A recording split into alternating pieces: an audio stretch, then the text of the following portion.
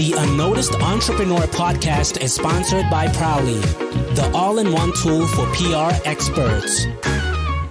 Today, we're going to go all the way to Philadelphia. We're going to meet the Princess of Philly, Gail Casper, who is a TV celebrity and also a coach and a professional trainer. You've been told no, you've been told no, you've been told no, you've been told basically get out. And you keep saying, no, I'm going to show up. It's always to me about elevating your brand, elevate it. What's going to make you stand, as you would talk about, get noticed and stand out. And there's a big difference between just getting it done and getting it done right, in my eyes. When it comes to shooting, and I'm shooting my own stuff, obviously I'm using an iPhone. I keep it as simple as I possibly can. The key for me is knowing what you're going to say, really having that down so that it can be clear, concise, and to the point. Your goal is to get content under 2 minutes.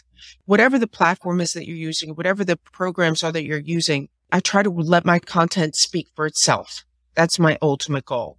In other words, fancy doesn't mean better. I have a book that's out that's called Unstoppable, and it's all about being logical versus emotional, because it's the emotion that stops us. Get up, keep going, keep pushing forward, believe in what it is that you're doing.